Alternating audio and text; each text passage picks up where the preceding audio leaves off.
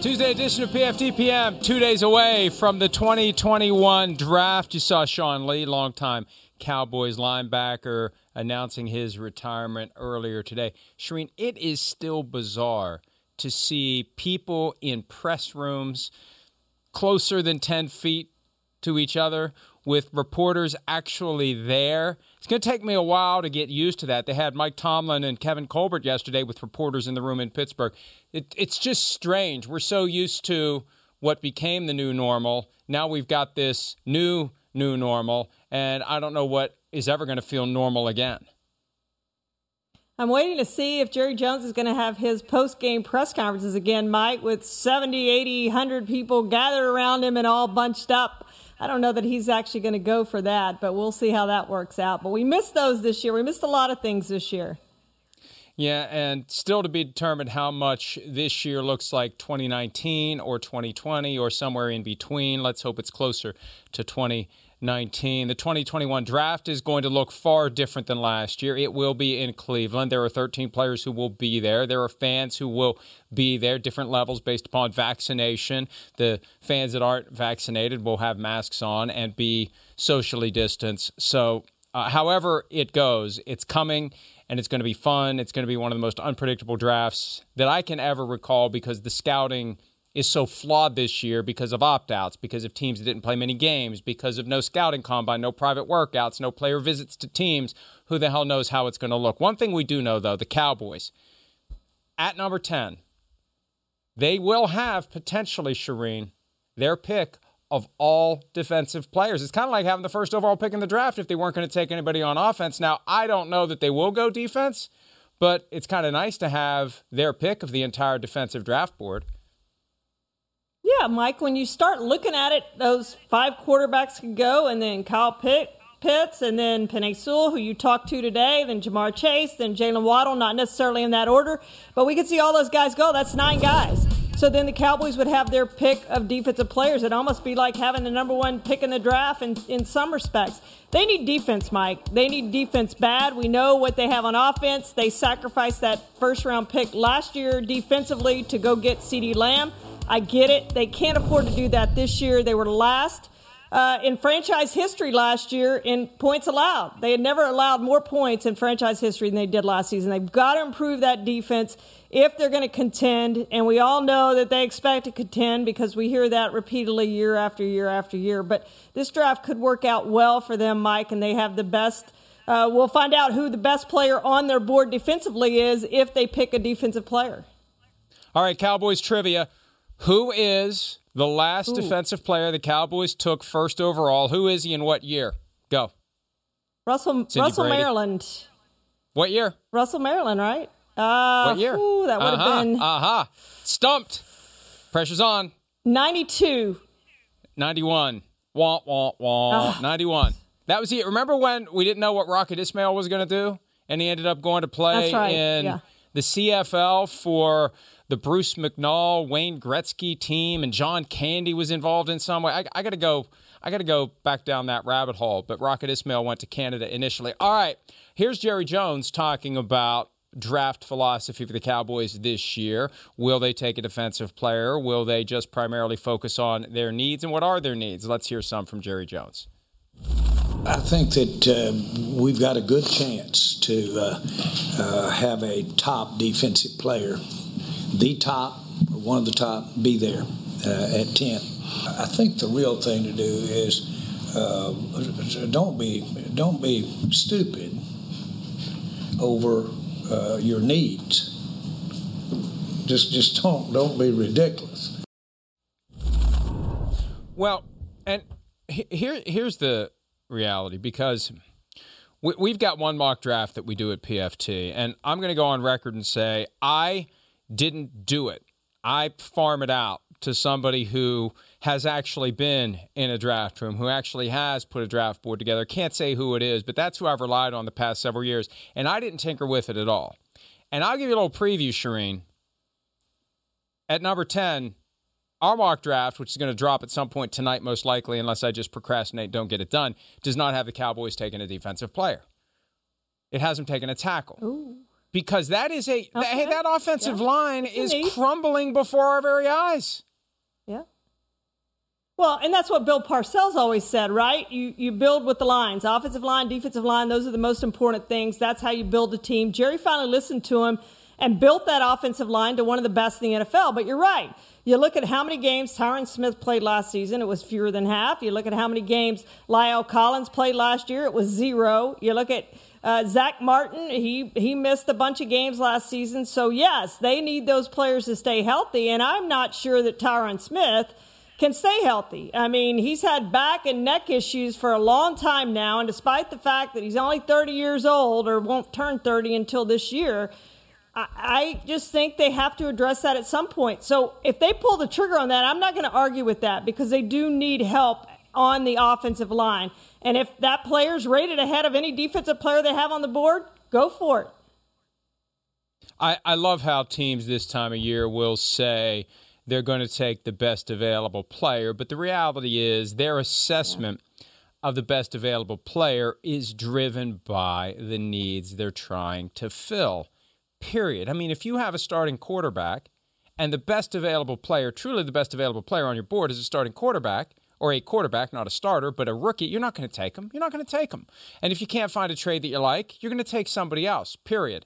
So your needs do drive your assessment of who the best available may be. And for the Cowboys, drafting at number 10, they could have their pick of all defensive players, or they may go tackle, and we'll find out on Thursday night along with the other 31 picks in round 1. Kyler Murray.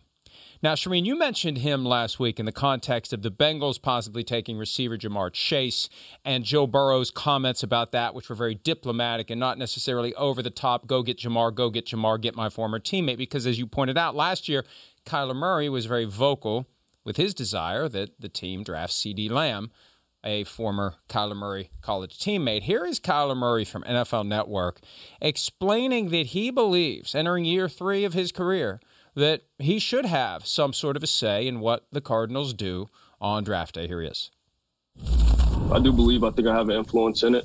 I don't know why I wouldn't. I think if you got a guy, a quarterback, and you trust him, and you want to be the face of the franchise for a lot of years, I think he should have influence. Just because everything is technically built around the quarterback. So I think I have that relationship with Steve and Cliff, and I'm excited to see what we do on Thursday. Look, this is a debate that comes up in various contexts with various quarterbacks, and some would say you just play football. You're not involved in management. Remember the story that came out this year from The Athletic about Russell Wilson trying to have a voice in fixing the offense when it was struggling. They had a short week coming up, coincidentally, against the Arizona Cardinals. He had ideas for fixing the offense. Seahawks said, thank you, no thank you. Shireen, I'm a firm believer that if you expect your starting quarterback to be basically a manager working among the other employees, which is what a true leader is going to do, show up early, stay late, study the playbook, hold guys accountable, set the right example, be the emissary for management. Management tells the quarterback what it wants the players to do, and the quarterback ends up being the one who communicates the message and keeps everyone in line. Ideally, that's how it works. If you're going to expect that out of your quarterback, you can't freeze him out. You just can't. You can't tell him, sit down, shut up, you just work here. So I don't know that influence is the right answer, but I definitely think they should hear him out. I think it's smart to hear out your key players, your guys who you're building the team around. And with quarterbacks becoming more and more important every year, if you've got a guy that you're going to value for years into the future, why do you not want to make him a partner in the way that you're running your football team? Because he's the one who's going to be expected to inspire that guy along with everyone else to elevate the team above the sum of the individual parts. That's what a great quarterback can do. So I think you empower your quarterback to have a voice. And if you disagree with what he's saying, you have the respect for him that he's going to understand it. And you talk to him like an adult and you tell him why you're going to go in a different direction. It's not that complicated. Yeah, you answered my question, Mike, and I was going to ask if Kyler Murray had earned that. One Pro Bowl that frankly should have gone to Tom Brady last season, no playoff appearances. But you answered it because, yes, they do value him as their franchise quarterback. That's how they see him, as their franchise quarterback.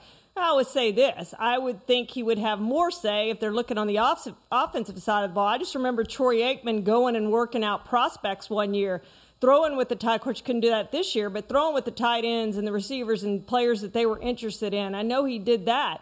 And so then they got his feedback, and that's perfectly acceptable if something like that happens. And, you know, Kyler Murray was in college recently, and so he knows many of these college players. He played against them, so he can give you feedback. So I don't think it hurts to get that feedback.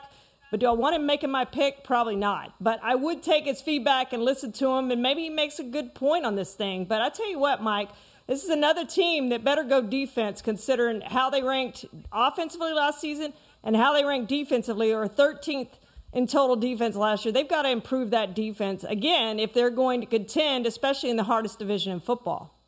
Hey, you know, let me take it a step farther, Shireen, because if I had a young quarterback that I envisioned being the centerpiece of the franchise for years to come, and I think it's fair to call Kyler Murray that, I would find ways. If he's a guy who lives in town all year long, is around. Now, I know they're limited in what they can do by way of meeting with players in the offseason, but I would find a way to get him involved as I possibly can with free agency preparations, with draft preparations. Teach him how to evaluate personnel. Who better, as he grows and matures and develops as a player, than the quarterback to understand how they go about looking for talent, what they go about looking for. Teach him the language. Teach him that skill. Think of the way that quarterbacks, and look at the guys like John Elway, who became a great executive in Denver despite having very limited experience, and I had concerns about him getting that job when he did, because it's not like anybody else was trying to hire him. It was a Denver thing. But when you have been that great leader on the field, you could develop into a great leader. They could be grooming a great GM for another team, frankly. But I think that if you've got a guy who's all in, and you've got the quiet months where, you know, he's working out on his own and he's doing things, and he wants to do it. If he wants to do it, if he wants to learn, if he loves it that much, I just think that there's a lot of value there in having one of your key players fully understand what you're looking for, all in the planning process, all in the scouting process. That could be a very valuable tool that teams aren't taking advantage of.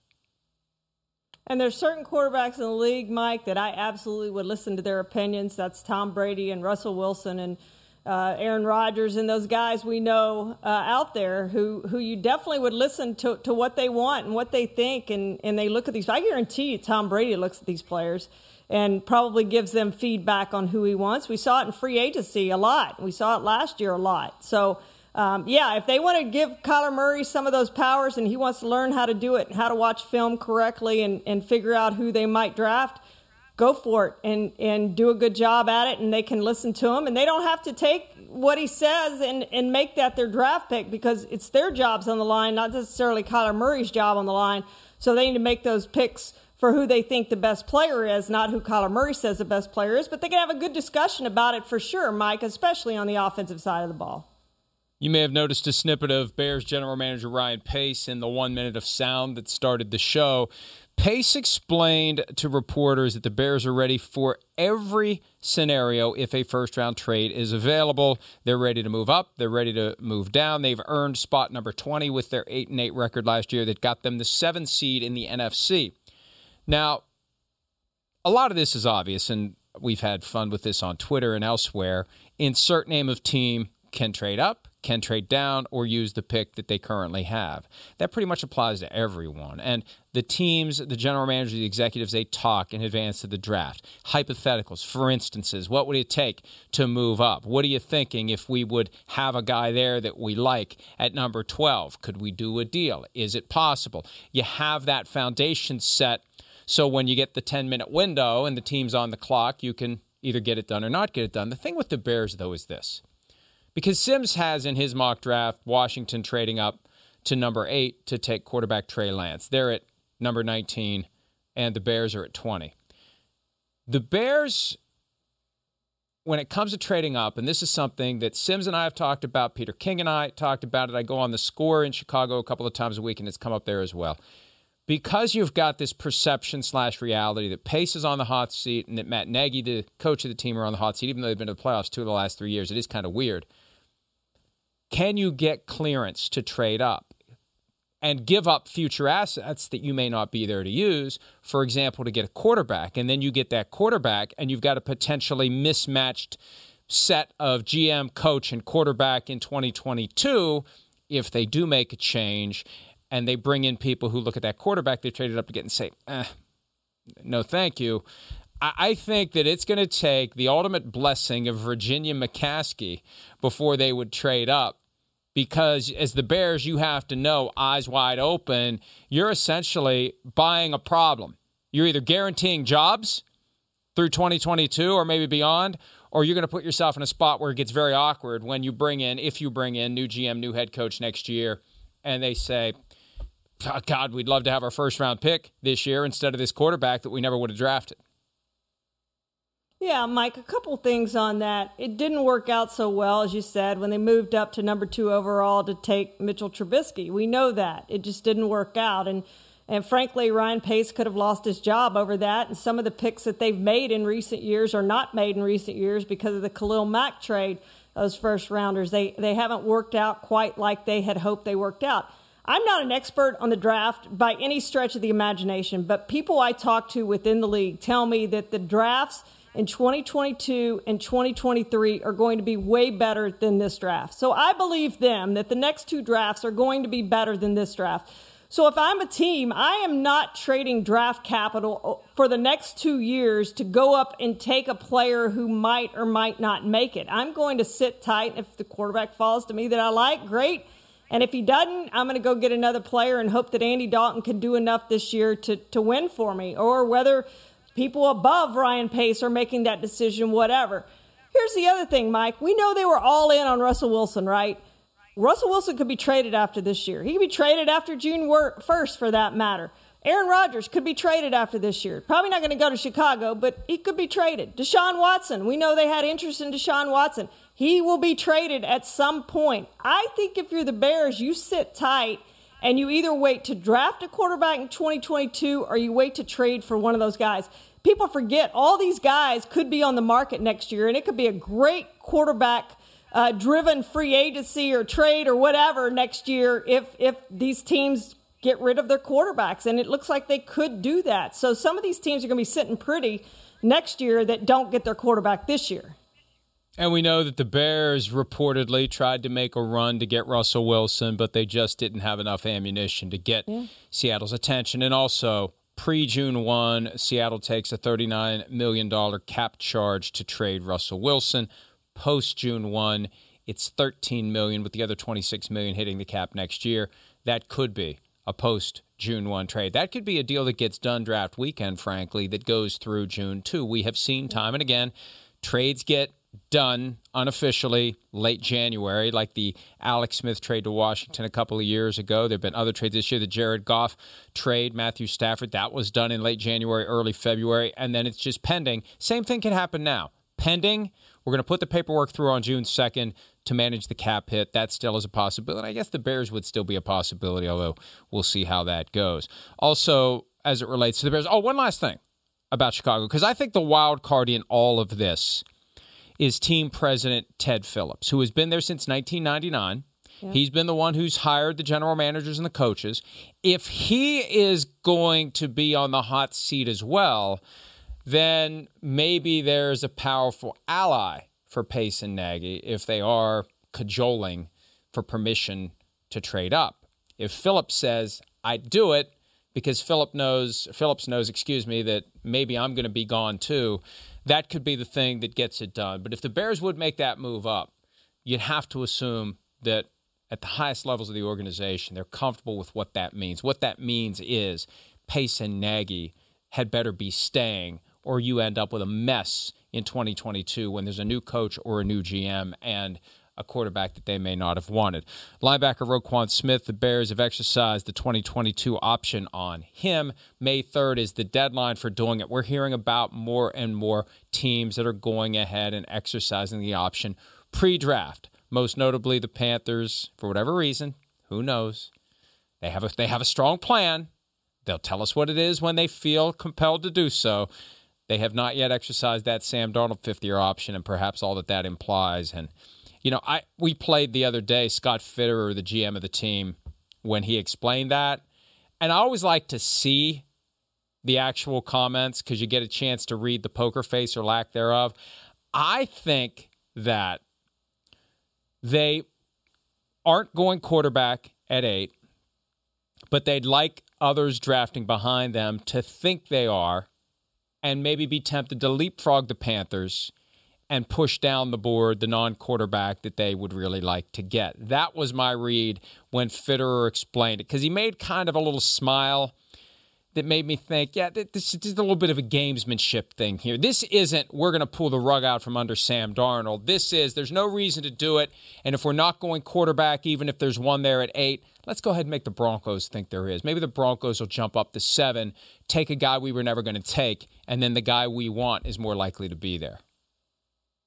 Yeah, it makes perfect sense, Mike. Or maybe they want to trade down, too, and acquire some of those picks for 2022 and 2023 that they can get, that we know the draft's going to be better in those 2 years. So, yeah, they have had a great poker face so far in what they're trying to do. But, Mike, back to the fifth-year options, too, on all these guys. When teams pick those up, that tells you that they've drafted pretty well, right? Most times when they pick up those fifth-year options. So you look at a team like Chicago. They didn't pick it up on Mitchell Trubisky. They didn't pick it up on Kevin White for obvious reasons. They initially picked it up on Leonard Floyd and then said, see you later and get out. So they have failed in that fifth-year option. And then you look at a team like the Bucs, Mike. This is the 5th year in a row they've picked up that fifth-year option. And, yeah, Jameis is gone. I get that. But Mike Evans, Vita Vea, Vernon Hargreaves, O.J. Howard, they've picked up those fifth-year options because they've been for really good players. And that's, to me, one reason that's kind of overlooked in the Bucs Super Bowl season.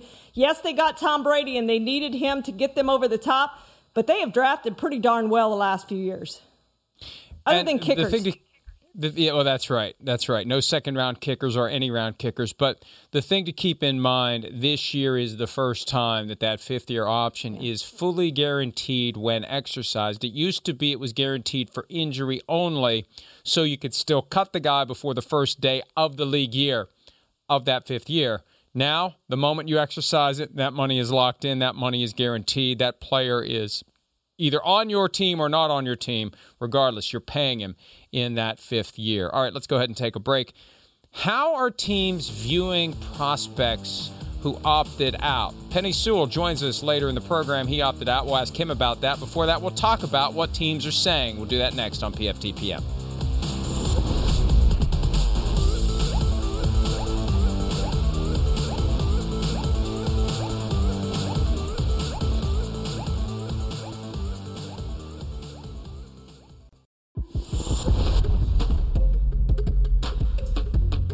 All right. Opt-outs, a major issue last year for college players and for plenty of professional players. Nearly 70 NFL players opted out. It was a confusing time. It was a scary time.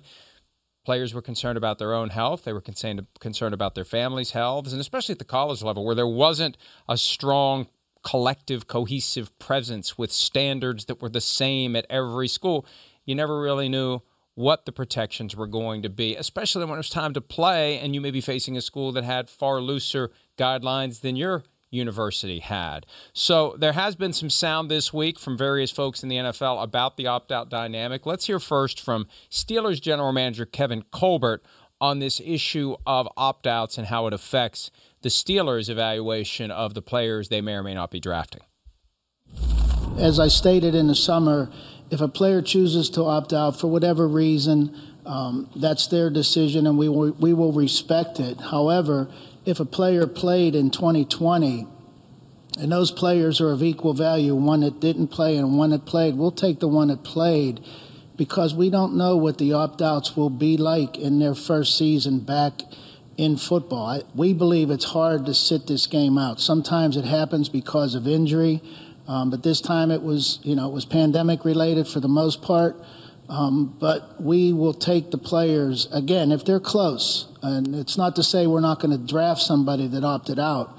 I couldn't say that. But if I have a choice and we have a choice, we'll take the one that played if their value is close. You know, that's a minefield for teams to walk through. I know of at least one top 10 team where if you opted out, the mere fact that you opted out is viewed as a negative. They're never going to admit that. And I don't even want to name who it is, even though I don't think it would be a big deal because I know it's true.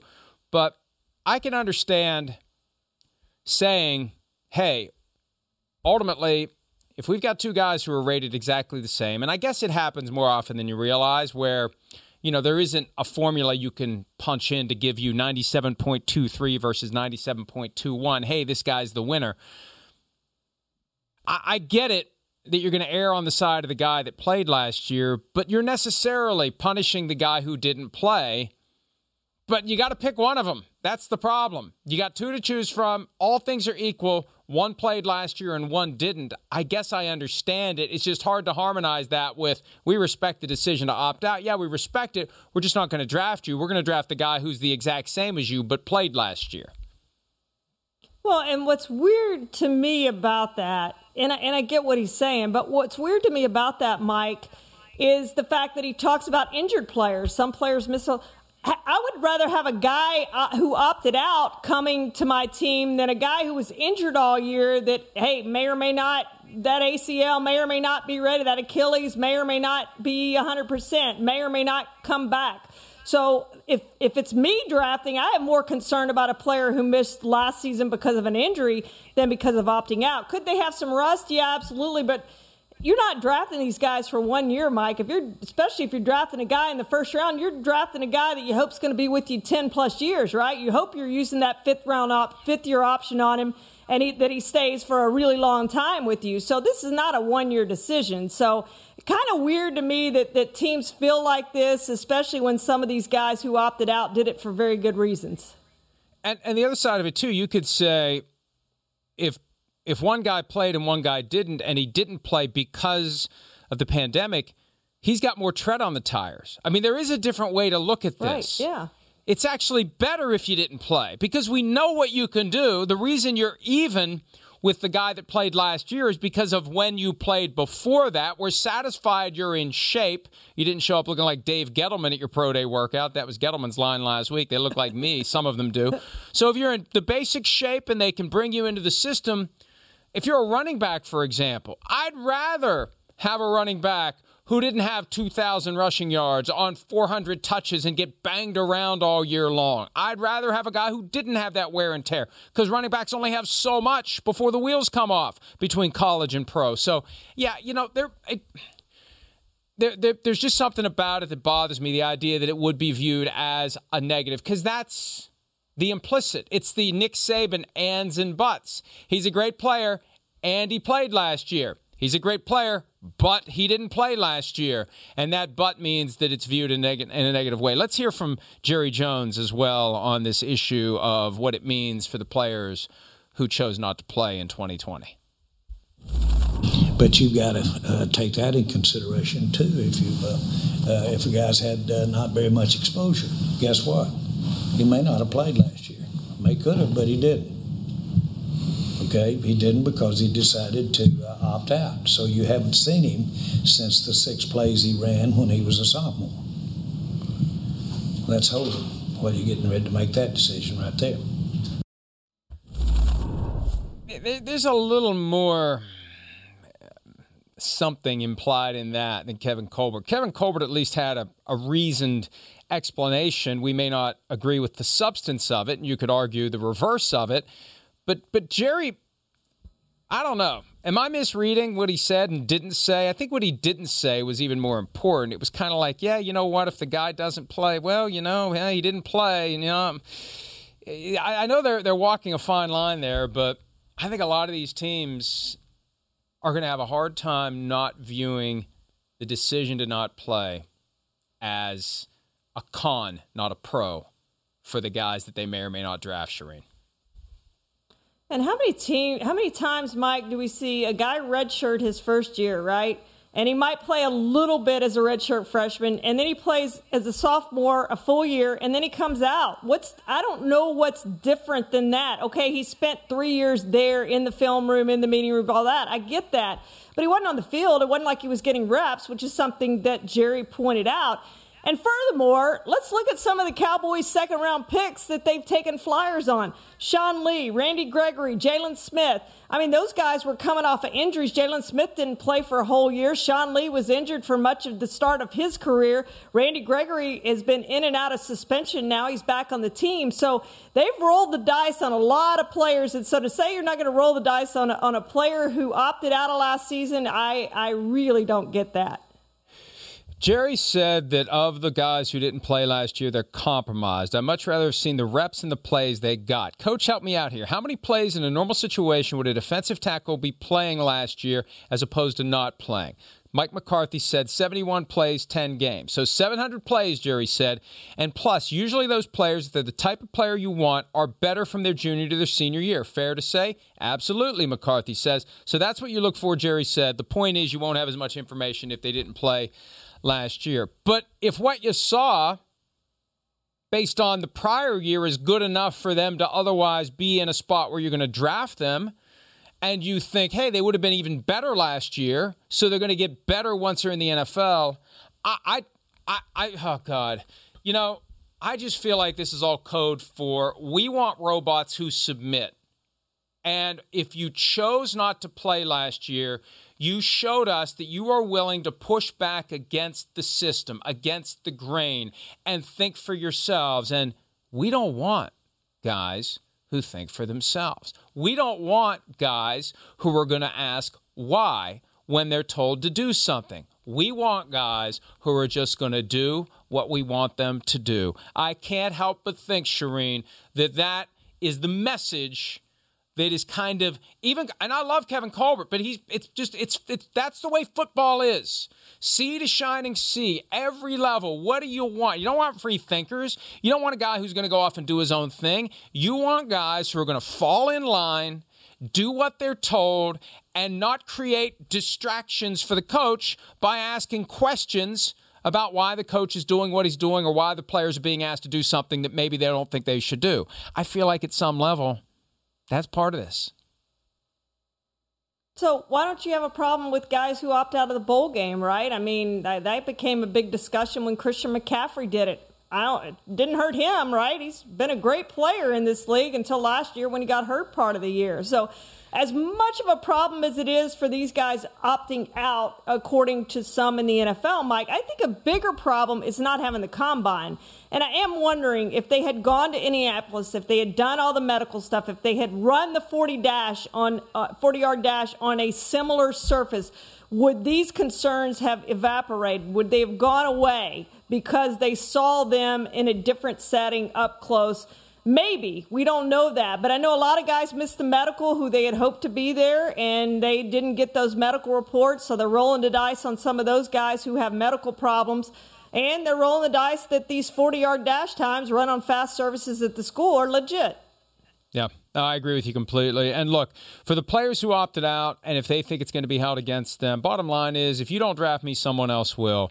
And those players may end up being even more motivated and having better careers than they would have had. And those teams will say, crap, we shouldn't have viewed it as a negative that the guy chose not to play because he was concerned about his family's health, his own health, and just not knowing how things were going to play out in the 2020 season. Let's take a break. Penei Sewell coming up in about 8 minutes. Before that, a quick mailbag segment. More PFT PM right after this.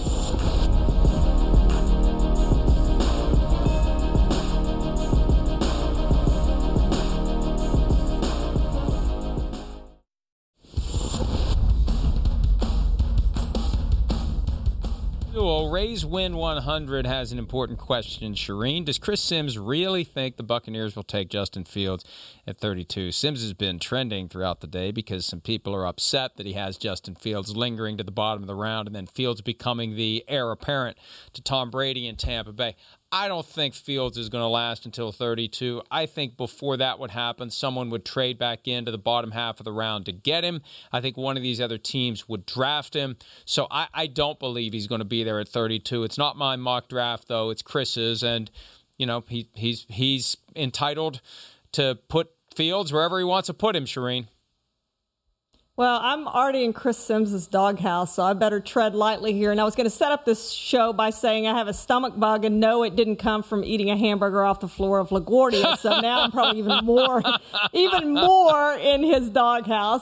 But let me just say this: teams are stupid if they let the Buccaneers draft Justin Fields at 32. They are just absolutely stupid to let the Bucs do that. They will be set up for a really long time to win in this league. And I'm fascinated by the suggestion from Bucky Brooks of NFL Media that maybe the Ravens should think about letting Lamar Jackson graduate like a college program and refilling his spot with Justin Fields. I don't think they're going to do it, but I think it's something interesting to think about. We got to get to this one from Matt Casey. Mike and Shireen, do you think it's a red flag if a prospect had a birthday party and nobody shows up? By the way, loved you on draft day. Middle finger emoji, Matt Casey. Shireen, you got a story that dovetails with this birthday party issue, which was one of the subplots of draft day. I do. It's similar to that. So I don't know if you remember this, but Johnny Manziel got arrested at A&M. He was out on the town for a night, and he ended up in a planter and had a public intoxication charge early in his career. And so that was a red flag for teams. And the reason it was a red flag was not that he was arrested for public intoxication. The reason it was a red flag is his friends all left him, right? If you're the quarterback, your offensive lineman, your receiver, somebody picks you up out of that planter and makes sure you get home. And they didn't do that. So seriously, teams had a red flag on that because his teammates didn't step up and take him home. They wondered why. That is awesome. Some would say you need a fall guy, not a fall into the planter guy, which is what Johnny Manziel ended up being. And maybe it gave us a glimpse as to the train wreck that was his career. Real quickly, Patty McGreedy, what's the earliest you would draft a running back? I wouldn't touch a running back in round one unless I thought it was Earl Campbell, Adrian Peterson, Barry Sanders, Emmitt Smith, superstar that I was willing to give the ball to 30 times a game right out of the gate, Shireen. No question. Unless you're willing to do that, Mike, you wait till the second round or the third round. We've seen enough of those running backs be really good out of those rounds. Just recently, Dalvin Cook, Derrick Henry, Alvin Kamara, or James Robinson, undrafted last year by the Jaguars. Penei Sewell, Oregon tackle, who will be one of the first picks taken, joins us after this on PFTPM.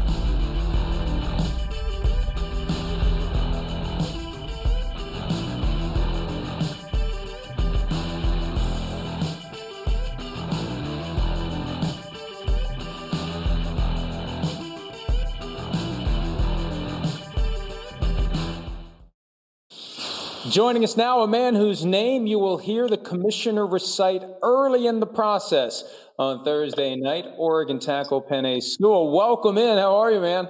Good. How are you? Good. Best word to describe how you're feeling 2 days from finding out your football future. Excited. It's been a long time coming and just ready. You know, I am a big supporter of the guys who chose not to play last year. There was so much uncertainty, health issues, family issues take precedence over football. Looking back on that, how hard of a decision was that for you to not play football for a year? It was one of the toughest decisions I had to make in my lifetime. To sit out from the game, the thing that I love to do, it was hard. And just like you said, ultimately, what came down to deciding on that was the Pac-12 canceling their season.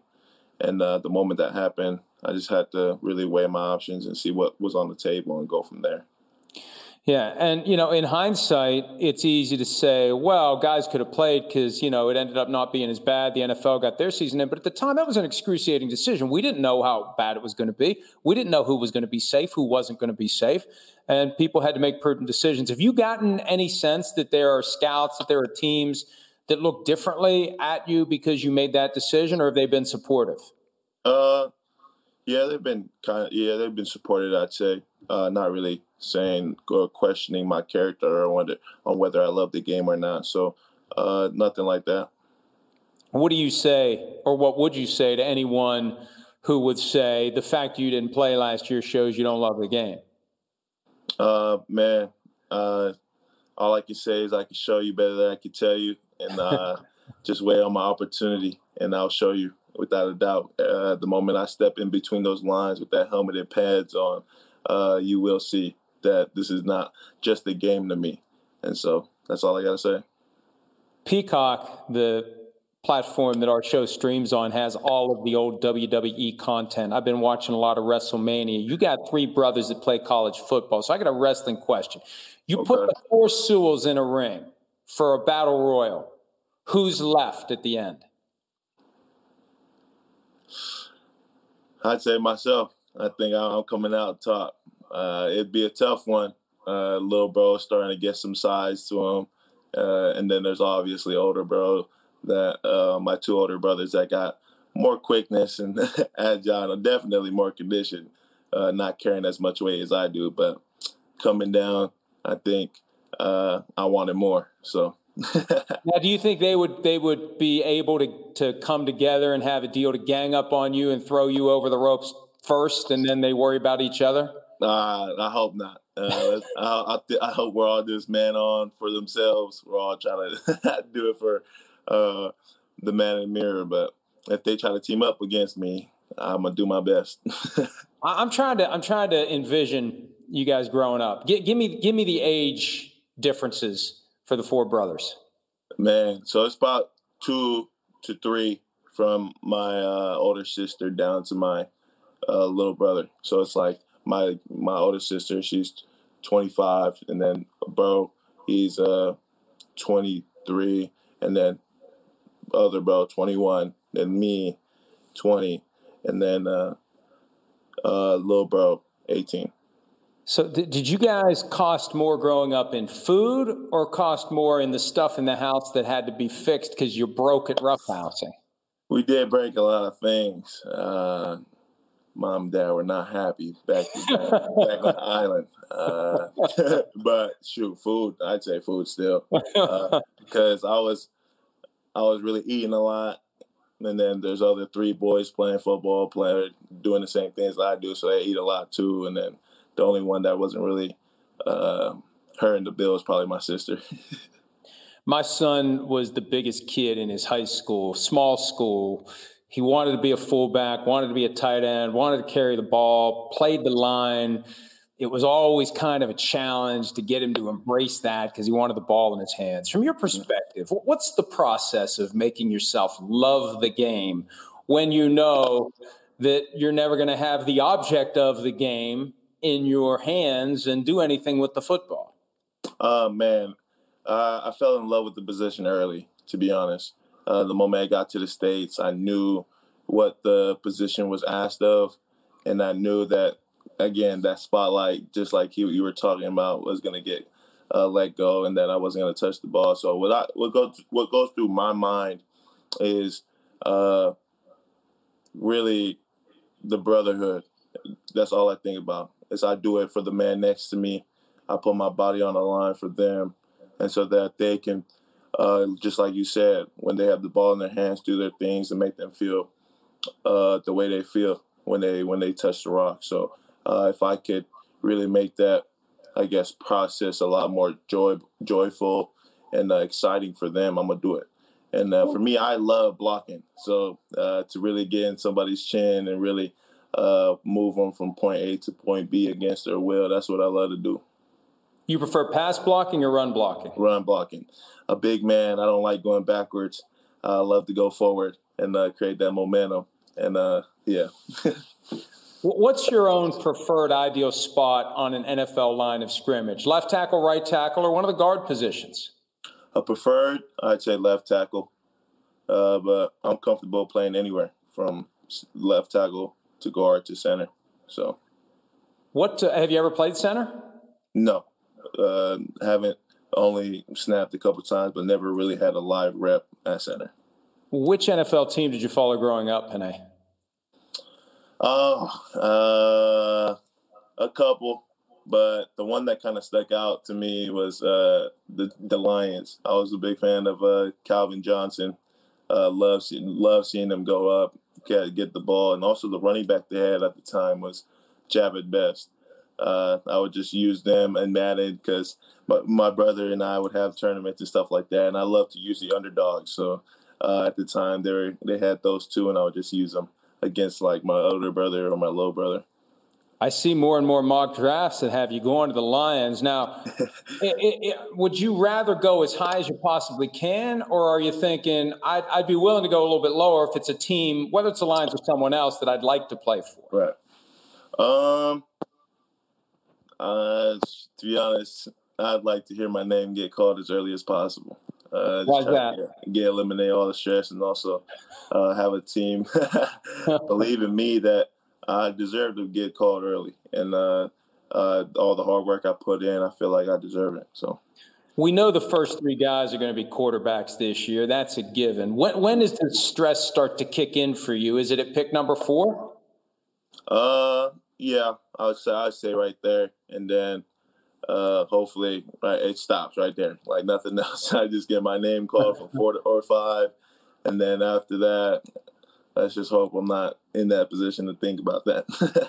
So when your old teammate Justin Herbert from Oregon says he'd like the Chargers to draft you, hey, you guys are at number 13. Sorry, no, thank you. Not interested in waiting around that long. I don't know. If not 13, I'm not trying to wait 13 long. But if they move up somehow, and then in God's hands, and it is what it is. And if a team wants me, they'll get me. If they don't, it's all good. Just keep pushing. How hard is it for you to accept the fact that this really is out of your hands, that your next chapter in your life, where you live, where you work, got to pick your college, don't get to pick your team? How do you process that uncertainty and that reality that there's nothing you can do to affect it? Again, it goes back to that, my faith, and leaning on my mom about that faith too, just trusting the plan. And again, just like you said, it's the first thing that's kind of out of my hands. I don't get to decide where I go, and I just go wherever I'm wanted and go from there. So leading up to this, I was fortunate to really decide on where I go to high school, where I go to college. So it's not too bad to have the NFL take it over from here. I just want to get to a team, work, and live my dream. You've decided not to go to Cleveland for the draft. You're going to participate virtually. Help me set the stage. Give me like a virtual reality thing. If I'm you on draft night, what am I going to see when I look out in the room? My family. So we're going to have mom and dad next to me on the couch. And my brother's either behind me or next to me. And my older sister sitting on her own couch right next to mom and dad.